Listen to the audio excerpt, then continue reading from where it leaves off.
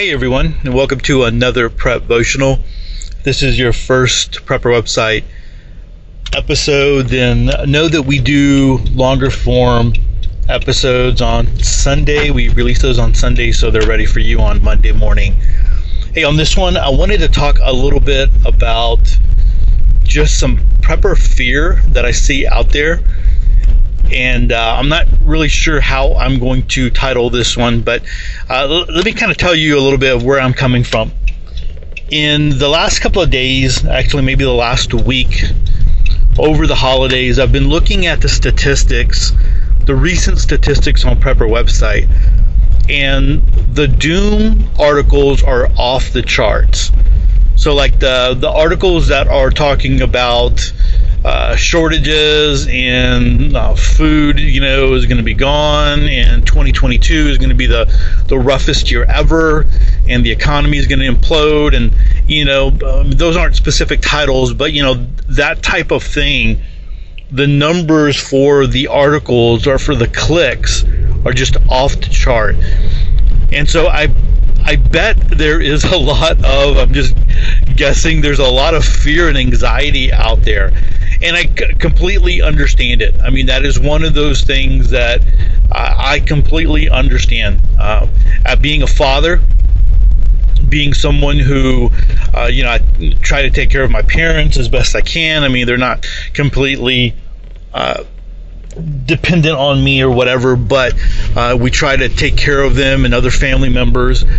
I get it, because it's kind of scary when you think about that food might not be available, and we're going into hard times, or even harder times than before. I mean, I talked a little bit about that in my Sunday service this last week, where people were hoping that 2021 would be a lot better than 2020, and it wasn't. If anything, it was probably worse for a lot of people. And so I get it that it's out there. One of the things that I want to talk about, and there's a lot of good reasons for fear and anxiety, right? I'm not downplaying that at all. But one of the things I do want to talk about is something that Stephen Covey talked about in 7 Habits of Highly Effective People. If you've ever read that book or you've listened to the audio book, just a lot of good stuff. And even Stephen Covey talks about that a lot of his stuff are just principles that he has picked up from different cultures throughout the years and different things like that. But he talks about a circle of concern versus the circle of control. And there are things that, and basically it breaks down to this, right? There are things that you can control and things that you can help mitigate and things like that.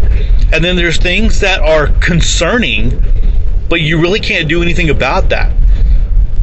So for instance, let me just kind of break it down into an example. Let's just say you're having a birthday party for one of your kids, and you've put a lot of time and effort into it. You've invited everyone.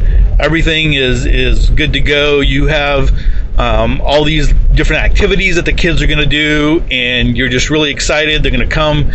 You got the backyard ready to go. It's clean and it's just ready for all the kids, right?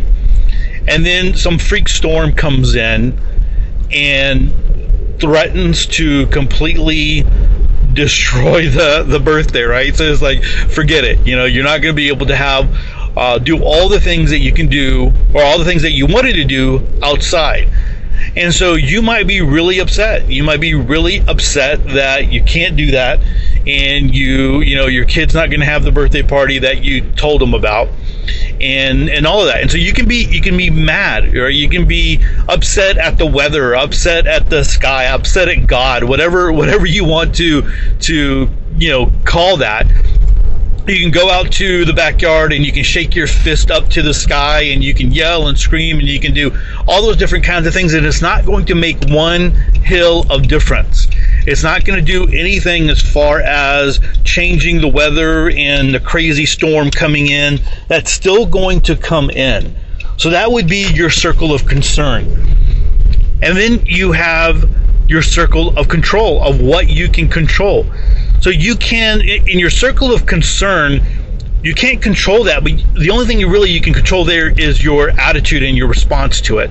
So your response might be, hey, I'm going to go out there and I'm going to be mad at the world and mad at the sky and mad at God and shake my fist and cry and scream and all those different kinds of things.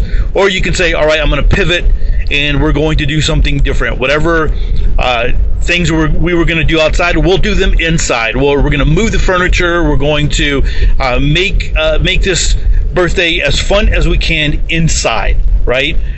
And so you can respond in that way. So in that way, you can control it to a point. But then there are things that you can control. And again, that attitude is something that you can control. But you can control the having the party inside and adjusting to how you would do things and making it as fun as possible on the inside.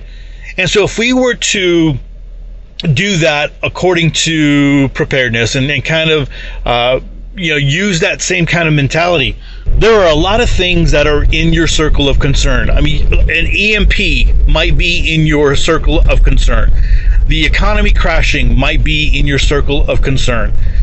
Shortages on the grocery shelves might be your circle of concern.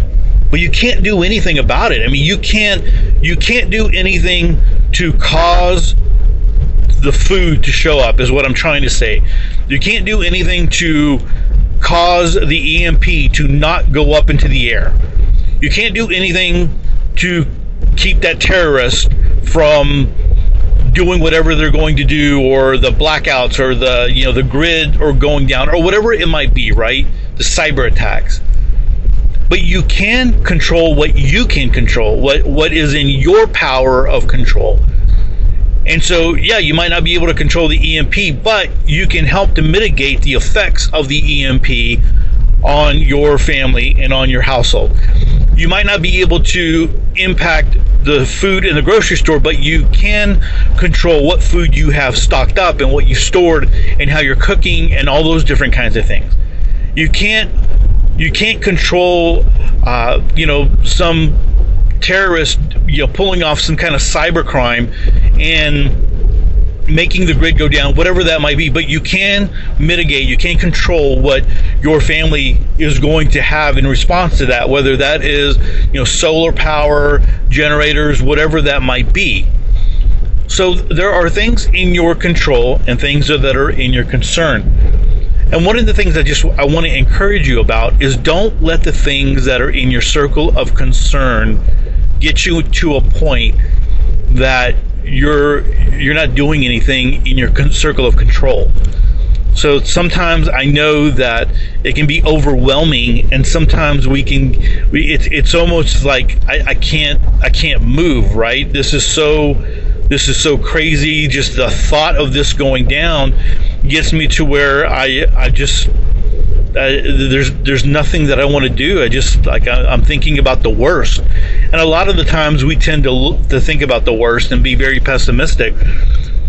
But I'm going to encourage you to look past that. And if there's any anxiety that you're feeling, anything that you are going through, then you want to ask yourself: is this in my circle of concern, or is this in my circle of control? Can I really control this?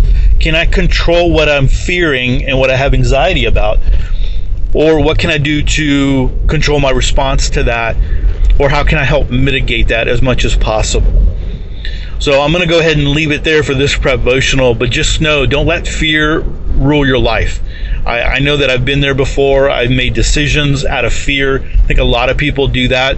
And I think when you start doing that, you can make some really bad decisions. You want to make decisions off of planning and things that make a lot of sense and things that can really truly benefit you. So again, I'll leave it there. Thanks so much for listening. Y'all have a great week, and God bless.